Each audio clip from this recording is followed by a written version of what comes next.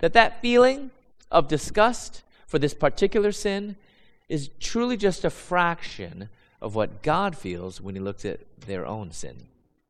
We're telling me that somehow this is the worst sin. That gays and lesbians deserved a hotter place in hell. That Jesus had to hang on the cross a little bit longer for gays and lesbians.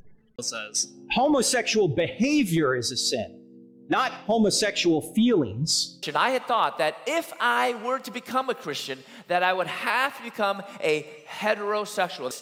God never says, be heterosexual, for I am heterosexual. Therefore, the opposite of homosexuality is not heterosexuality. That is not the goal. But the opposite of homosexuality is holiness.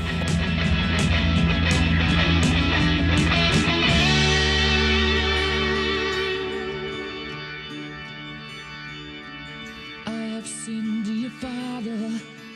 Father, I have sinned. Try and help me, Father. Won't you let me in?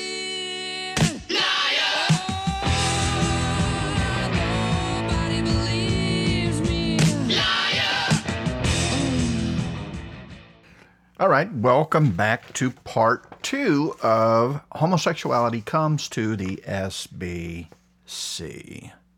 Yeah. We are focusing part 2 on Christopher Yuan. I'm going to walk through his clips. I'm going to read some of the things that he said out on Twitter and share with you some of his views. And then we're going to ask the question, does Christopher Yuan belong in the church? Do his views belong in the church? Does he belong in the church given that he holds these views and given that he is teaching other people to embrace these views? And here's another question for you. What should you do to pastors who are platforming men like Christopher Yuan? What are they doing to the body of Christ? What should be our attitude toward them? Should it be one of just mutual respect and let's just agree to disagree and love one another in Christ? Or should it be something else? Should it be a little bit more serious than that? My perspective on this is that part of the reason the church is in the condition it's in, part of the reason that the visible church is in the condition, the shape that it's in, is because we have pastors who are doing things like this and getting away with it. Now, I'm not saying these men are not brothers in Christ. What I am saying is that when a pastor violates his duty, abandons his duty, ignores his duty as a pastor to protect and equip the flock, he should be dealt with. And in some cases, especially cases like this, he should be removed. Some men are not called to be pastors. If you can't stand up and love the truth and love people with the truth by stating the truth firmly, directly, clearly, the way God states his own truth, well, then you shouldn't be a pastor. You should find something else to do, some other way to make a living, because pastors have to do that. They have the most difficult job in the world. They have to stand up and tell people very, very, very often things they do not want to hear, because human beings have a sin issue. We are constantly having to ask God to pour his grace on us so that we hate what God hates and we love what God loves. All right, let's talk a little bit more about Christopher Yuan and how homosexuality has come to the SBC. All right. Muddying the waters. I think this is a strategy.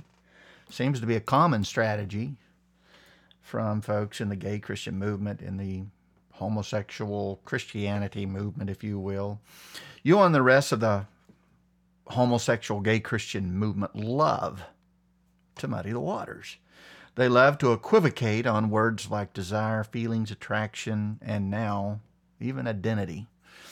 Earlier, I said that descriptors are important. They are necessary in order to have clear and concise communication among human beings. One of the things modern men do is tinker with descriptors, especially postmodern folks. They play with words in an attempt to muddy the waters and to complicate situations that really aren't complicated.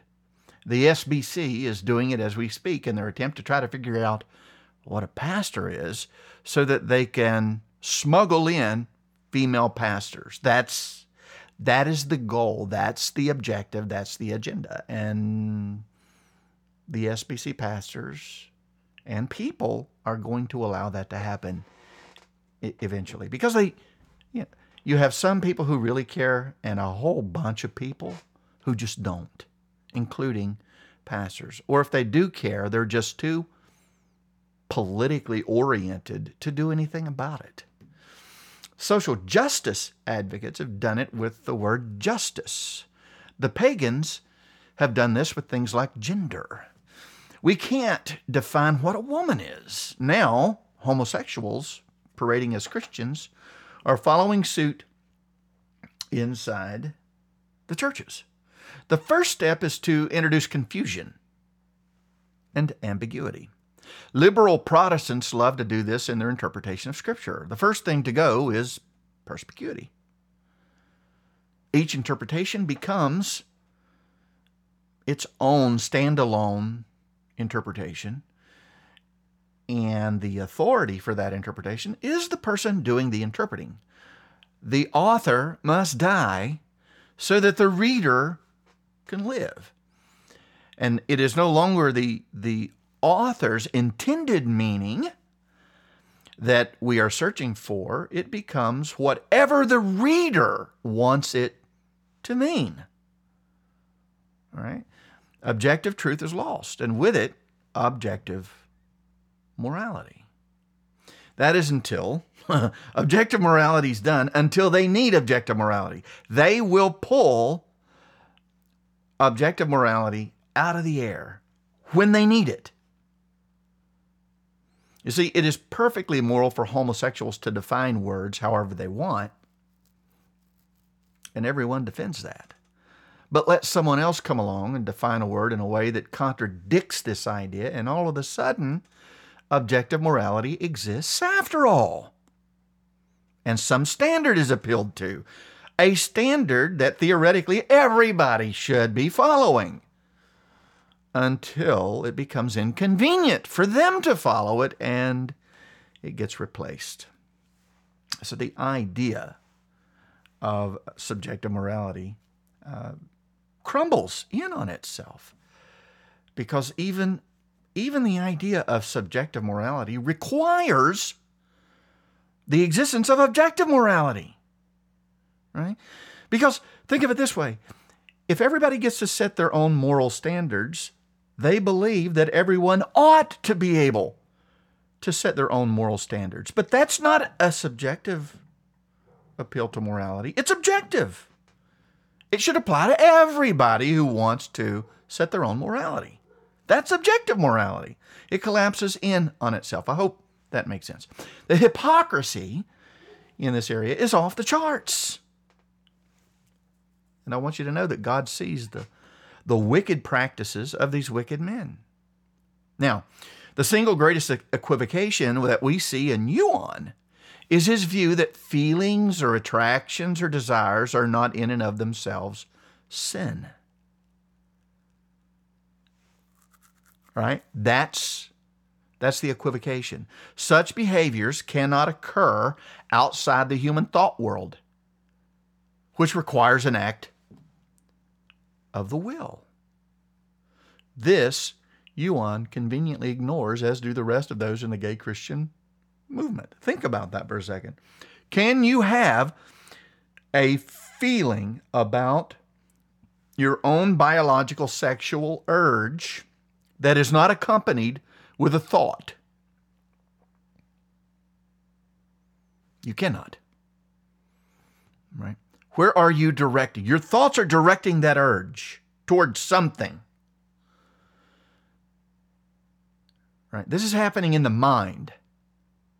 It's not happening somewhere in biology. There's absolutely, positively no scientific evidence demonstrating that homosexual urges are distinct from the sexual urge itself. The sexual urge is a biological fact of nature.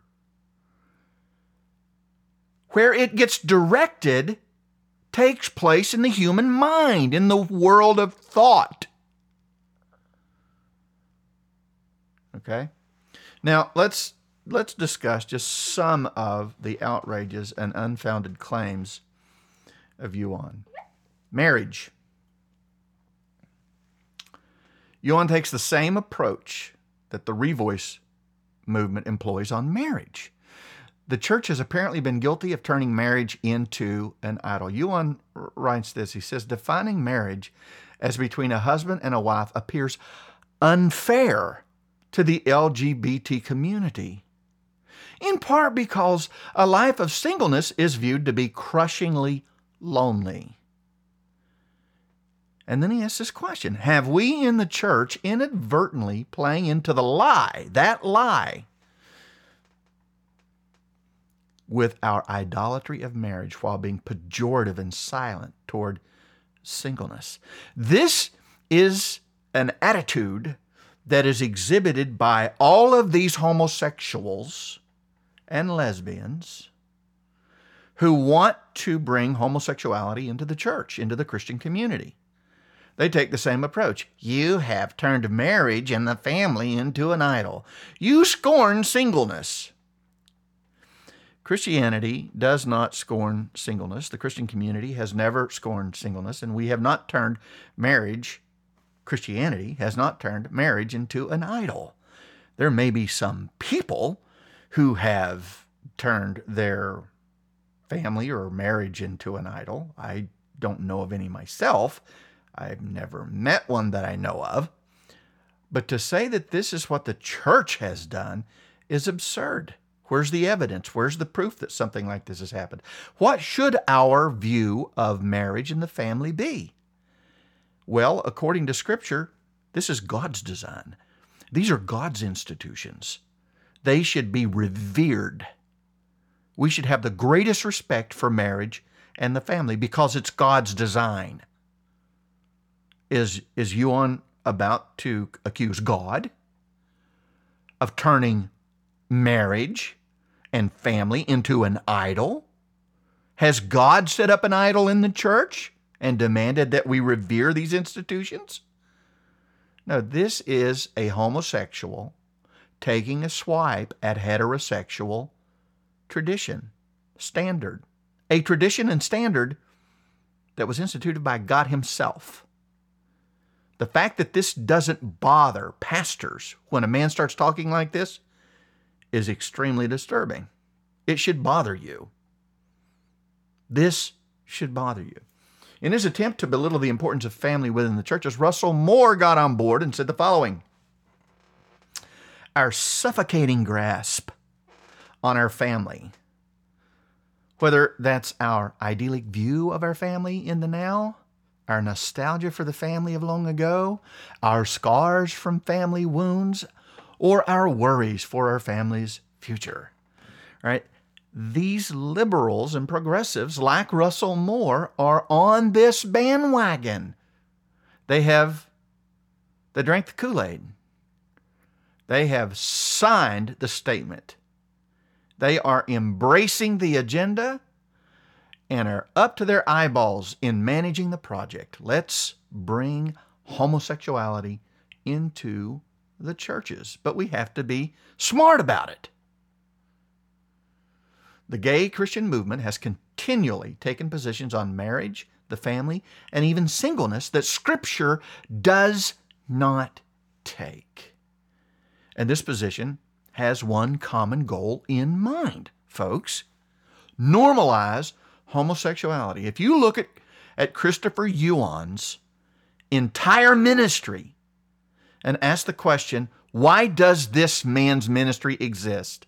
What's he doing? What is it all about? What is it geared toward? What is the objective? He talks about one thing and only one thing, and he talks about it ad nauseum. Homosexuality. He defends these feelings and these desires. Of course he's going to say, you can't act on them. Why?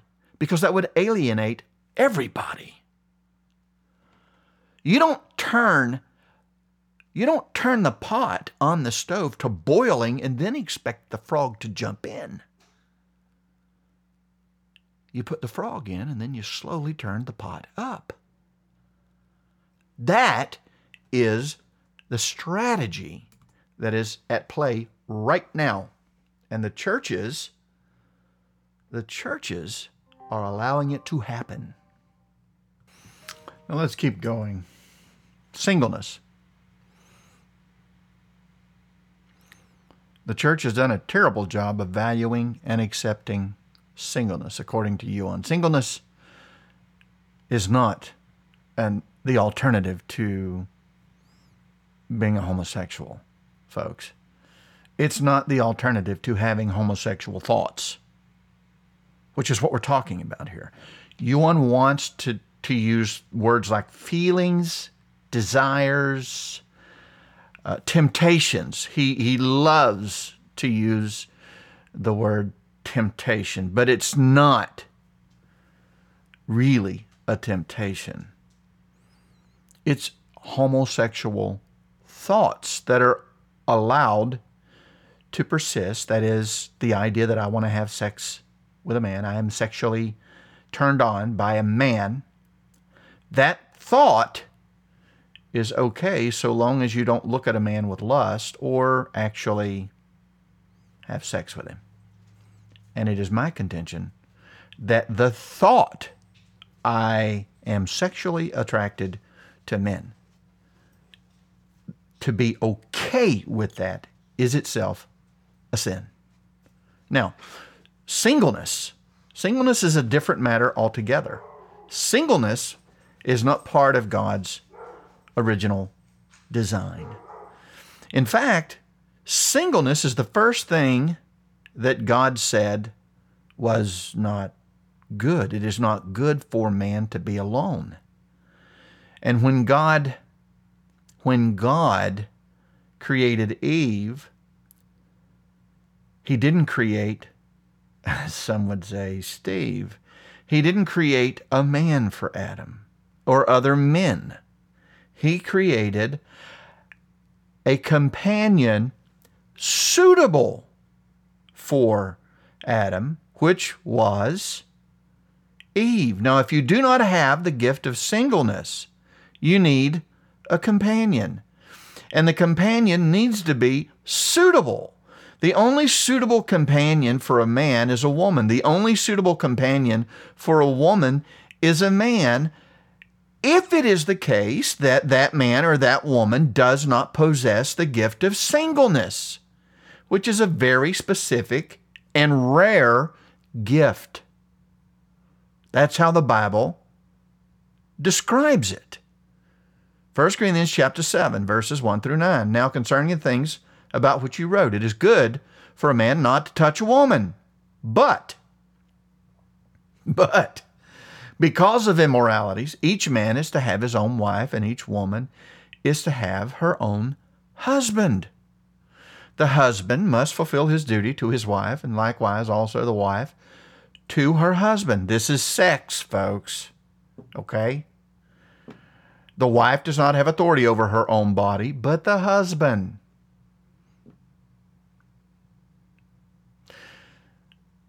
The husband does not have authority over his own body, but the wife. Stop depriving one another, except by agreement for a time, so that you may devote yourselves to prayer and come together again so that Satan will not tempt you because of your lack of self-control. So that Satan will not tempt you because of your lack of self-control. But I say this by way of concession, not of command. In other words, Paul is not commanding couples to stop having sex for a season so that they can devote themselves to prayer and then come back together again. It's not a command. He says, yet I wish that all men were even as I myself. Paul was single. He didn't have the cares of a wife. He could focus all of his time on serving the Lord by serving the church. And that is a good thing. However, he says, each man has his own gift from God. There you go. Singleness is described by Paul as a gift from God. One in this manner, another in that. It's a gift. But I say to the unmarried and to the widow that it is good for them if they remain even as I. But if they do not have self-control, let them marry, for it is better to marry than to burn. And the burn there actually means to have the urge that is constantly gnawing at you. Paul is not advocating that you walk around with this continual burning so long as you don't act. The burning itself is seen as a liability, a big one. People who have the gift of singleness don't have that burning. Now, there are others who don't have that. Now, as you get older, widows, as you get older, that burning begins to dissipate. Your need for sex, the sexual urge, begins to drop. Right? So, if that urge has reached a place where you really, truly, without any kind of significant struggle, are able to control yourself from, and that burning is just not there gnawing at you all the time, you can remain single. The only other people who have this in their lives, younger people, really are people who have the gift. They just don't have the sexual urge. But if you do have the sexual urge, which I don't know what the percentage is, 95, 96, 97, 98, it's off the chart, it's up there, then Paul's advice is to get married. That's his advice. It isn't to be single. The idea of having this urge that you have no control over, which is what Yuan and the rest of the homosexual Christian movement will tell you. You have no control over these feelings, which is an urge, this desire, these thoughts. Paul says get married. Men to a woman, women to a man. Jesus, in Matthew chapter 19, also calls this out as a gift when he says, the disciple said to him, if the relationship of the man and the wife is like this, it is better not to marry. But he said to them, not all men can accept this statement, but only those to whom it has been given. And this is because of the loose nature of remarriage after divorce in that culture. You could, for any reason. And Jesus basically says, he put the kibosh on that and said, no, you cannot remarry unless you have biblical grounds for divorce, which is adultery. If your spouse did not, you can't just willy-nilly divorce someone because your marriage is inconvenient, it's unfulfilling, whatever the case might be, and then just go marry someone else. Because the idea is that if you get divorced in that culture, you're getting married again.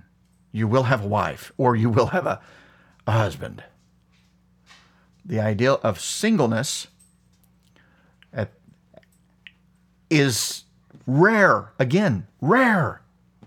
And when Jesus says not all men can accept this statement, but only those to whom it has been given, he's clearly calling singleness a special gift from God. Now, what about pedophilia? Here's what Yuan says. Some people actually struggle with pedophile temptations, but don't act on them. To be held accountable by a few trusted people is important. That's right, folks. End quote. That's right, folks. Now we have pedophiles being welcomed into our churches to worship and serve around our children. Seriously? Are you serious? The same logic used to allow them into the churches will be the same logic they use to serve and work with and among our kids. They're Christians. They should be allowed to serve, even around kids. Based on the number of parents taking their kids to pride events and drag queen story hours, the resistance will quickly wane, and our churches will be filled with homosexuals, pedophiles, and those who promote bestiality.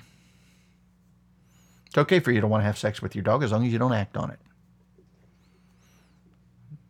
And as I said earlier, there's even a website devoted to Christian pedophiles, as if such a thing exists. The holiness of God has been absolutely, completely eradicated in our churches. There is no fear of God in churches that tolerate things like this. And I'll say it again. If you are in a church that's welcoming men like Christopher Yuan in, by definition, you are in a church that in the modern sense of the notion affirms homosexuals and pedophiles. Now they're going to want to dance. They're going to want to dance because they don't want that said about them. Too bad. It's unavoidably the truth. A homosexual is someone who is sexually attracted to someone of the same sex.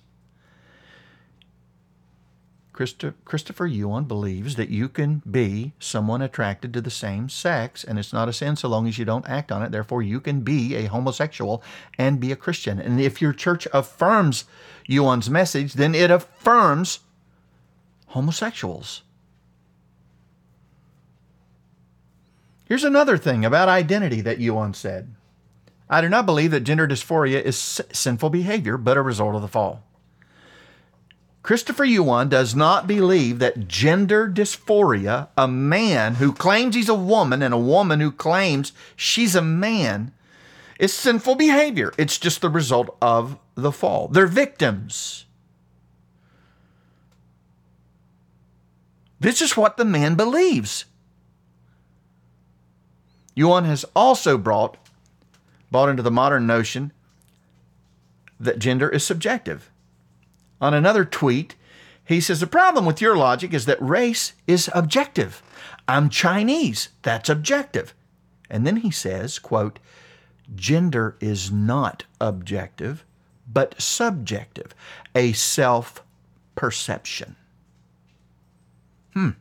Genesis 1:27 says this, God created man in his image, in his own image, in the image of God, he created him. Male and female, he created them. Based on the divine revelation, you tell me, is gender something objectively created and specially designed by God for God, or is it merely a social construct, a subjective self-perception as fluid as one's emotions? You tell me. Christopher Yuan says so. You tell me. Is God right or is Christopher Yuan right? Now let's talk about temptation versus feeling versus desire. Temptation begins in the mind, in the world of thoughts. Human desires, feelings, attractions are all driven by how we think about ourselves, God, the world, sin, righteousness, etc. Every man is tempted when he is carried away in his thinking and enticed by the lust that those thoughts provoke. Right here is where you resist temptation.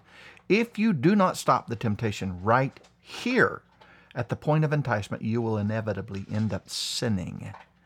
You see, if lust conceives, that brings forth sin. The conception of lust produces sin. Lust is a thought.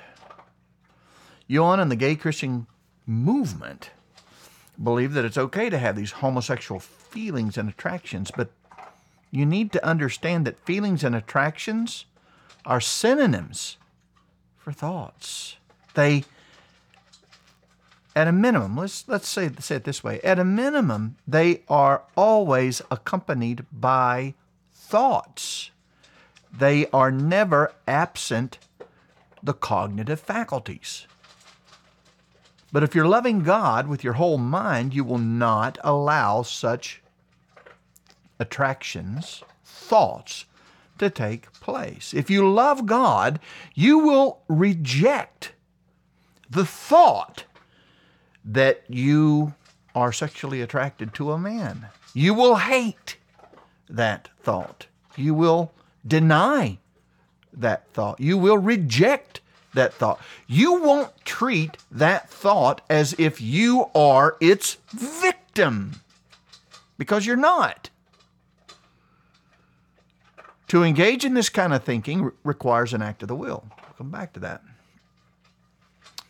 When you are saved, you will deliberately reject these kinds of thoughts. 2 Corinthians 10, 3-5, for though we walk in the flesh, we do not war according to the flesh, for the weapons of our warfare are not carnal, but divinely powerful for the destruction of fortresses.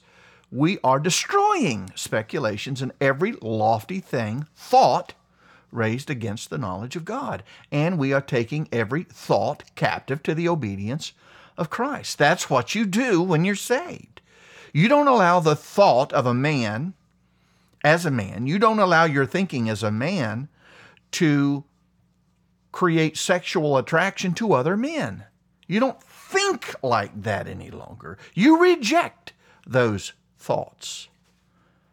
And instead, you recognize that I am created in the image of God, and my sexual urge, indicating I do not have the gift of celibacy.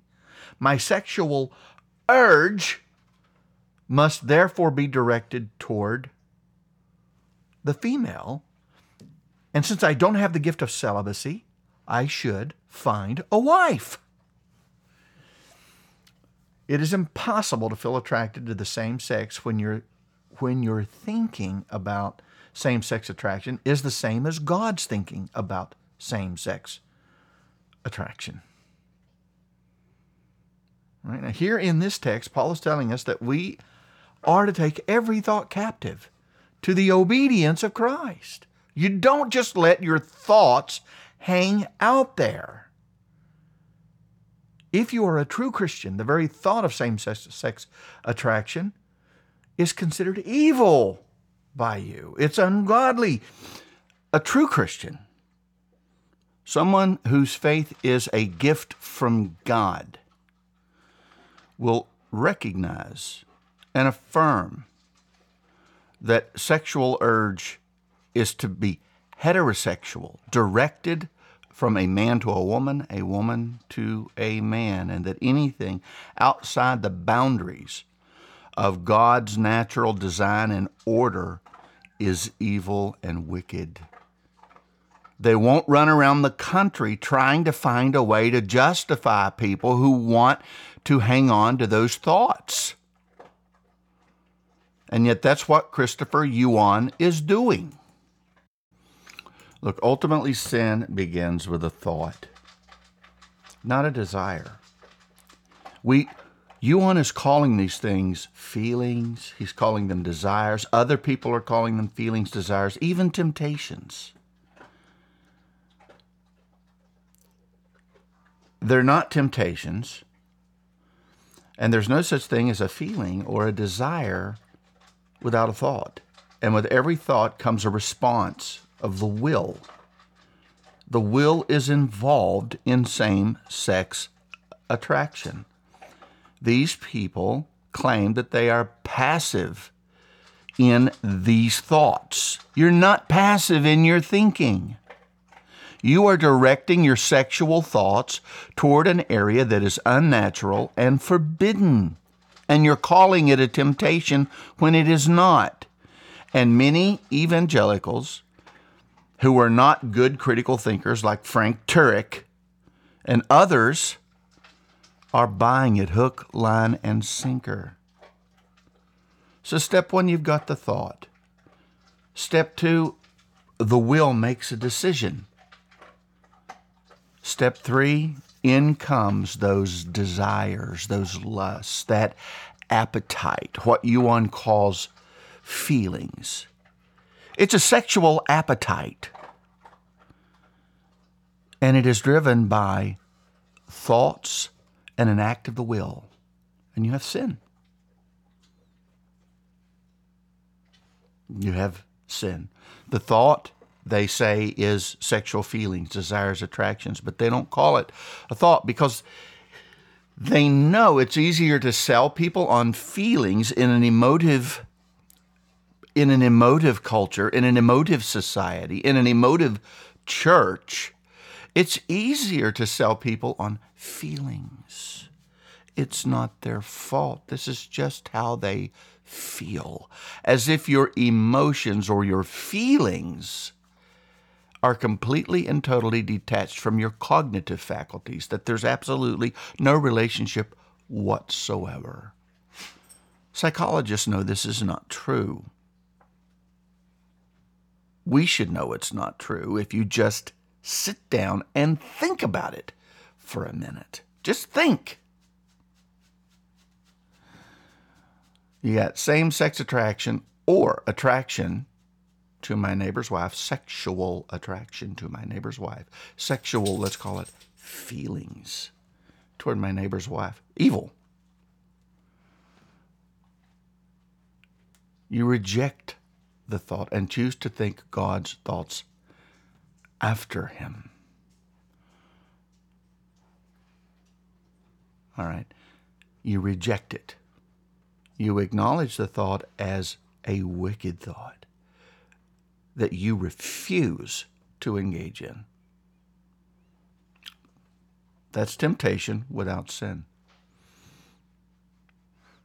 On the other hand, you've got the thought. The will allows the thought to persist, to remain, explores the thought even, enjoys the thought, neglects to think in obedience to the Scripture. Desires take root.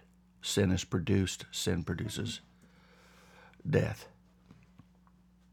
The thought about your neighbor's wife is synonymous with the thought about sexual relations, sex to sex, man to man, woman to woman. Okay. Now, the text that I'm referencing here is James chapter 1. Everybody is familiar with that text who's read Scripture for any amount of time at all. The point James is making is that all sin is located in the man and is not the result of God himself being the immediate tempter. God isn't the one himself who is actually trying to get you to sin.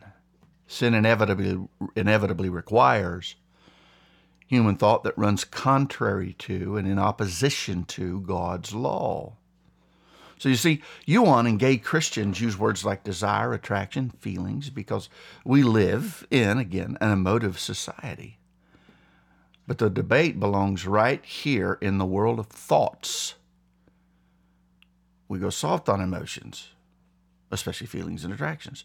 But when the debate is framed in terms of thought and thinking, it's a different picture entirely. You see, it's what's being admitted to.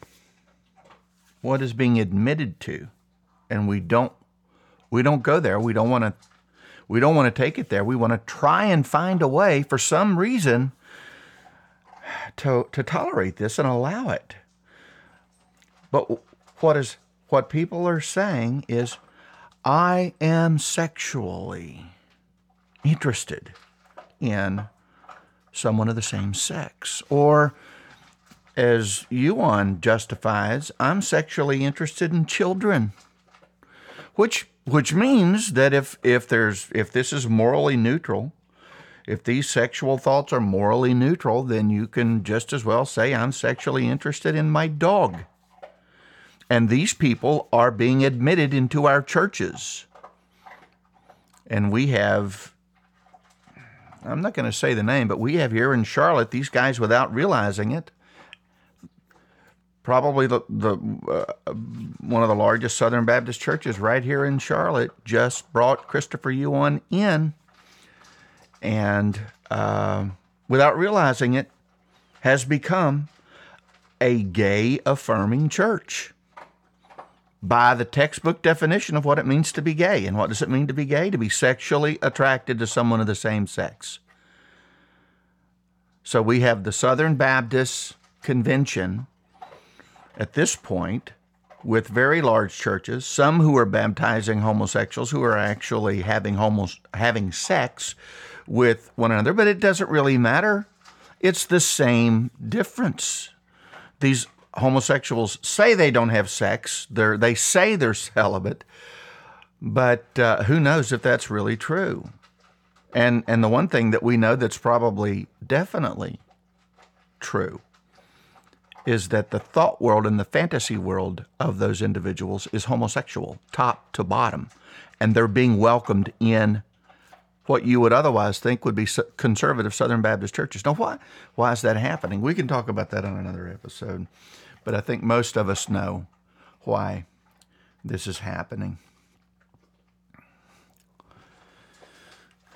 The debate belongs here in the world of thoughts, not in this abstract idea of muddying the waters between temptations and feelings and desires, which is the goal. There's a strategy at play here. Make homosexuality no different from other morally depraved behavior, which according to Romans 1, it's different. It is the result of other morally depraved behavior. It is the result of God cursing other morally depraved behavior, so that now you have more depraved behavior, worse, more degraded. Homosexuality is no different from any other sin, according to them. God is just as disgusted with your pride as you are with homosexuality, and maybe more. As J.D. Greer said, the Bible whispers about sexual sin, but screams about greed, for example, which is absolutely, positively not true. It's a lie. It's an outright lie. The Bible does not do that. Second, the strategy is to devalue the family. Claim that the church has turned the family and the marriage into an idol. Third, elevate singleness, even when it is clear there is no gift of singleness present. Even though you burn with sexual desire and long for intimacy, remain single, celibate, and gay. And that's perfectly fine. You will not find that anywhere in the New Testament. Homosexuality existed in the New Testament. Homosexual desire existed in the New Testament. Why didn't Paul make this case? Why didn't Paul address this issue this way? He never did. The idea never crossed his mind. Homosexual sex, desires, thoughts, feelings, these things have always been behavior that has been unacceptable in the Christian church, not tolerable, period.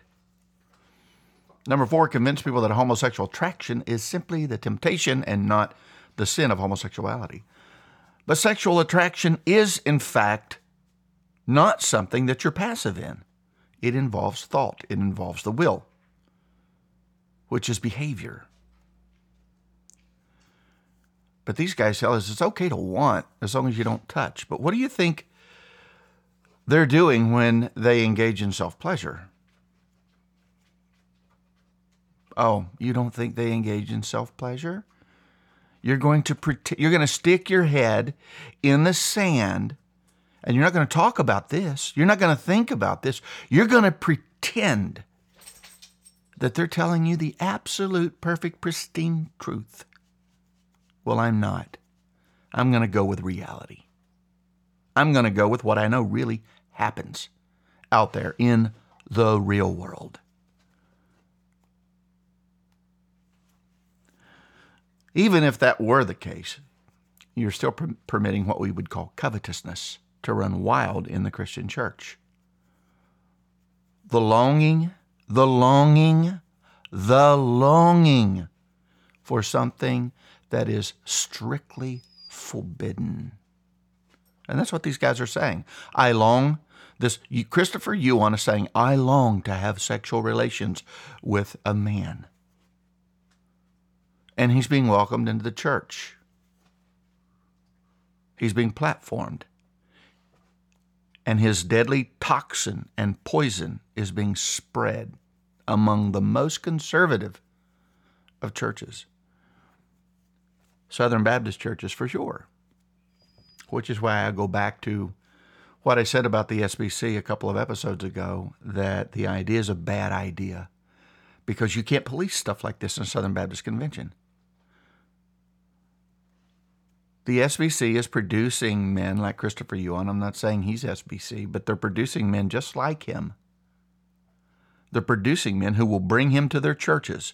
They're graduating men from their seminaries that we paid for, who will bring guys like Christopher Yuan into their churches. They're graduating guys like Steve Furtick.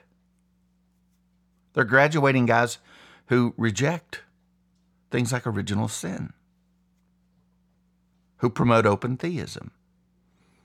I'm sure process theology, middle knowledge.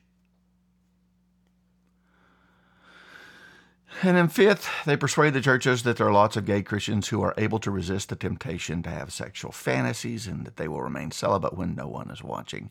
And that is absolutely not the case. I do not buy that for a minute because I'm not naive. I'm honest. We're going to be honest here. Period. We're going to hold to the historic, traditional position of the church on homosexuality, which includes everything that involves homosexuality, from same-sex sex to longings, desires, fantasies, thoughts, you name it.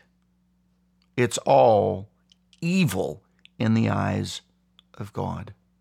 Now, let's move on to just some of the clips I said I was going to play from Christopher Yuan and just respond to them a little bit. We'll start with the first one here. That feeling of disgust for this particular sin is truly just a fraction of what God feels when he looks at their own sin. Now, what is he doing here? First of all, the reason that heterosexual people who have normal sexual desires as designed by God, find homosexual anything disgusting is because it is disgusting to them. It is a perversion of the natural. It's like thinking about having sex with a dog or having sex with a child. It's repulsive. It's revolting. Okay, it's unnatural. That's why we feel the way we feel. So what Christopher Yuan is doing is he's trying to get you to stop feeling that. He doesn't want you to feel that. Homosexuals don't want you to feel that. They want you to believe that their sexual desires are no different from your own, from heterosexual desires. That's a strategy. And this is his strategy. And he's trying to convince you that God is just disgusted with any any nebulous sin in your life that you might have, that God is just as disgusted with that as you are homosexuality. He's trying to say that God feels the same way about your white lie that you do about homosexuality, and there's absolutely no truth to that at all borne out in Scripture. Homosexuality, according to Scripture, is the curse of God because of other sins. It's worse. It's more degraded, according to Romans chapter 1. You can easily see the lesser degradation to the greater degradation in Paul's argument in Romans chapter 1, and it's clear. Yuan could not be more wrong. And I think he probably knows it because he's not an unintelligent man. He's not a stupid man. This is not a guy trying to exegete Scripture so that you have proper biblical thinking about homosexuality. He's doing something else. He wants to change your emotions, your feelings when you think about homosexual acts, right? Because he wants homosexuality to be accepted as just any other sin. And it is not that according to Scripture. It's not just any other sin. It is morally more depraved than many of these other sins that Yuan does not want you to think about. It's just, again, would Yuan place this same, would he say the same thing about bestiality, sex with a dog? Would he say that? Because it's the same category. It's a degraded or unnatural passion. were telling me that somehow this is the worst sin. That gays and lesbians deserved a hotter place in hell. That Jesus had to hang on the cross a little bit longer for gays and lesbians. He's doing the same thing, folks. This is what guys like Sam Alberry and Yuan and some of these other guys, Jonathan Merritt, Matthew Vines, this is what they do. He's doing the same thing. Homosexuality is no different from any other sin. It's a strategy. It's not exegeting Scripture. Where's Scripture in this? Where does the Bible teach this? Where does the Bible say this? He isn't using Scripture. It says homosexual behavior is a sin, not homosexual feelings. Now, this is Frank Turek getting on the same bandwagon, and many of these evangelical power guys, celebrity guys, are doing the same thing. They have to, because their franchise, as I spoke about in a previous episode, depends on it. They're going to get canceled. Their ability to maintain their income is going to shrivel up and die unless they take a different approach to the question of homosexuality. Look around the world. The one issue that will get you canceled faster than almost as fast as racism, is saying something derogatory about homosexuality. It'll get you canceled right now. That's what these guys are doing. Same thing. I had thought that if I were to become a Christian, that I would have to become a heterosexual. And there you have it, folks. You do not have to abandon homosexuality to become a Christian. Because, as we'll talk about in a minute, the opposite of heterosexuality is homosexuality. The opposite of homosexuality is heterosexuality. If you want to become a Christian, you must repent of that which is unlike God, which violates God's law, which violates nature. Homosexuality is a violation of God's design. The desires, the thoughts, the feelings, whatever you want to call them, a violation of God's design. Yes, of course, you must repent of your homosexuality if you want to become a Christian. You cannot be a homosexual, and if you are not a homosexual, it means that you are a heterosexual. There are only two options according to Scripture. When you look at the Bible, those are the two classifications. There isn't a third. God never says, be heterosexual, for I am heterosexual. And you hear the biblically inept morons laugh in the background because they think that's funny. It's not funny. Of course, God says, be heterosexual, because I demand that you be heterosexual. What? The logic here is off the charts foolish. There is a lot of things that God is not, that we are commanded to be. A lot of things. Be faithful to your wife. God doesn't have a wife. God doesn't have a wife. Do not be a fornicator, because I am not a fornicator. God is not a man. God does not have a physical body. So he cannot be a fornicator. So the thinking here is absolutely outrageous. God created Adam and Eve the way he created them. And that's what we call heterosexual. We are to be what God called us to be.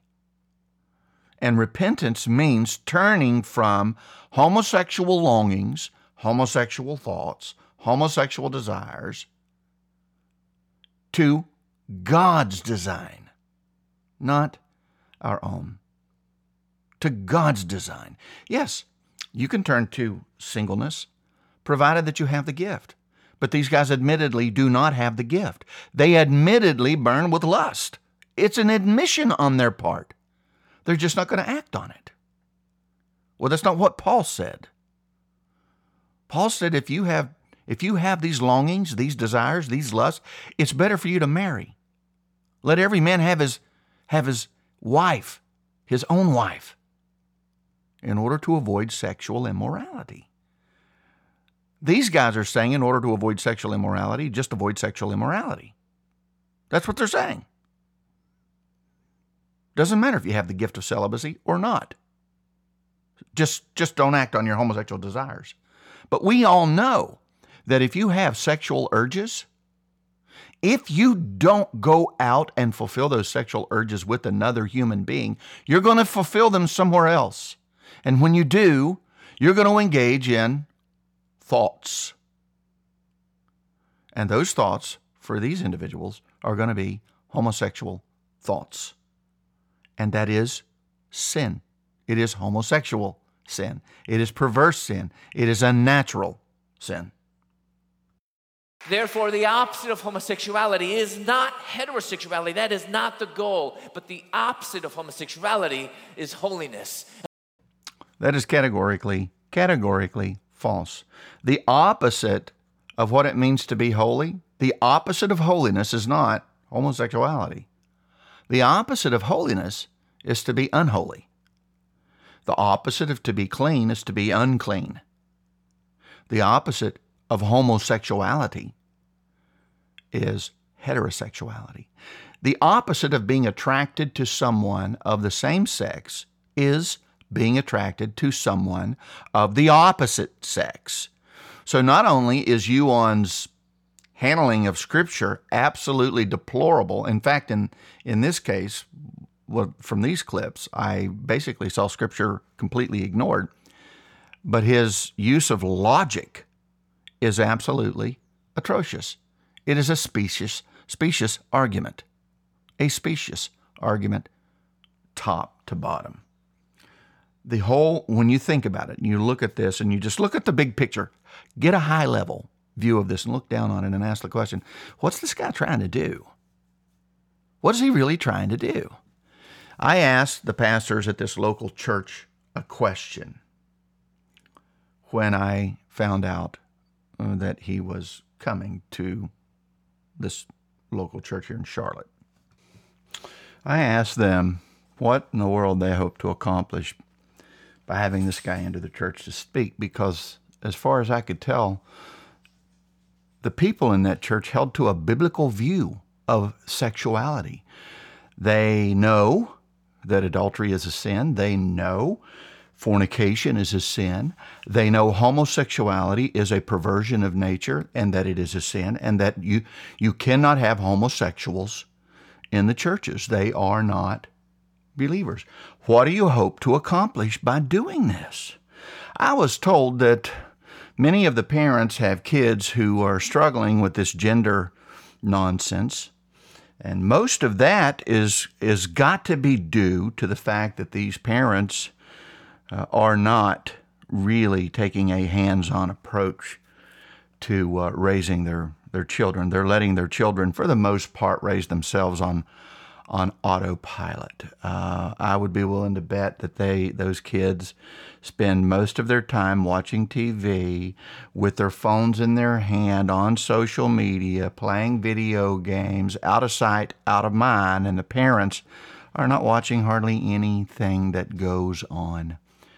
And as a result, the kids are infected with the thinking of the world, influenced by the thinking of the world, and now they're going through these idiotic phases that young people go through that are an expression of the culture.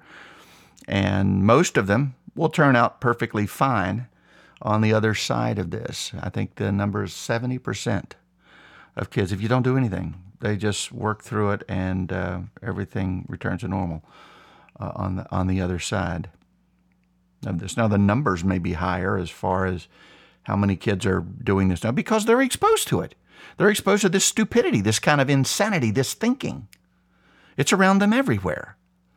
And because the parents are doing so very little to smash it, and their pastors are doing so very little to smash it. I mean, let's face it, this church, 6 years of watching sermons from this church, and I haven't seen the kind of convicted, passionate pushback from this church that you see like someone from a John MacArthur even. Vodi Bakum Paul Washer, many of the solid Reformed guys who are really, truly pushing back hard against this foolishness. This church has not done that. And so that's one thing. The other thing is, well, maybe it is that this church wants to soften your thinking on this stuff so that it can keep its membership up because it's got a massive budget and they have to do something to keep the income coming in. Otherwise, the thing could collapse. That's a possibility as well. That's a possibility as well. I'll tell you what is not a possibility. That there's just this passionate conviction that we've been wrong in how we think about homosexuality. And that all we really want to do is just share the truth with people. That's not possible. That's not the case. It may be the case with some churches, not the case with this church, and I don't think it's the case with most churches. I think they're trying to find a way. Most of these churches that are doing this, I think they're trying to find a way to compromise without saying they're compromising. But just make no mistake about it. This church can now be called a gay-affirming church because in the modern Oxford Dictionary definition of homosexuality, what it means to be gay, sexual attraction to someone of the same sex, this church affirms the Christianity of people who do that. And that is undeniable. If you're in this church, my suggestion to you is just walk away. Find a church whose leaders are walking in the fear of God, who are afraid to do things like this, who are not so arrogant that they feel like they have all this license to just go out and platform whoever they want, and how dare you question their decisions. Yeah. Get out. All right, that's it. I'm over an hour. I knew this was going to be a long 2 episodes. I'll get both episodes posted. I hope I've said something that will make you think. I hope I said something that helps with how you think about this issue and how it's being framed by these people. If you have any comments, you can leave them if you're listening on the app. You can go over to The Dissenter on Facebook. You can go over to The Reformed Rant on Facebook. You can leave comments on the website, Reformed Reasons. There's a number of places you can leave comments, reach out. Happy to engage. Happy to engage at any time. So God bless. Take care. Keep standing for the truth. Don't back down. This podcast is part of the Bible-thumping Wingnut Network, Biblical Christianity's marketplace of ideas. BibleThumpingWingnut.com.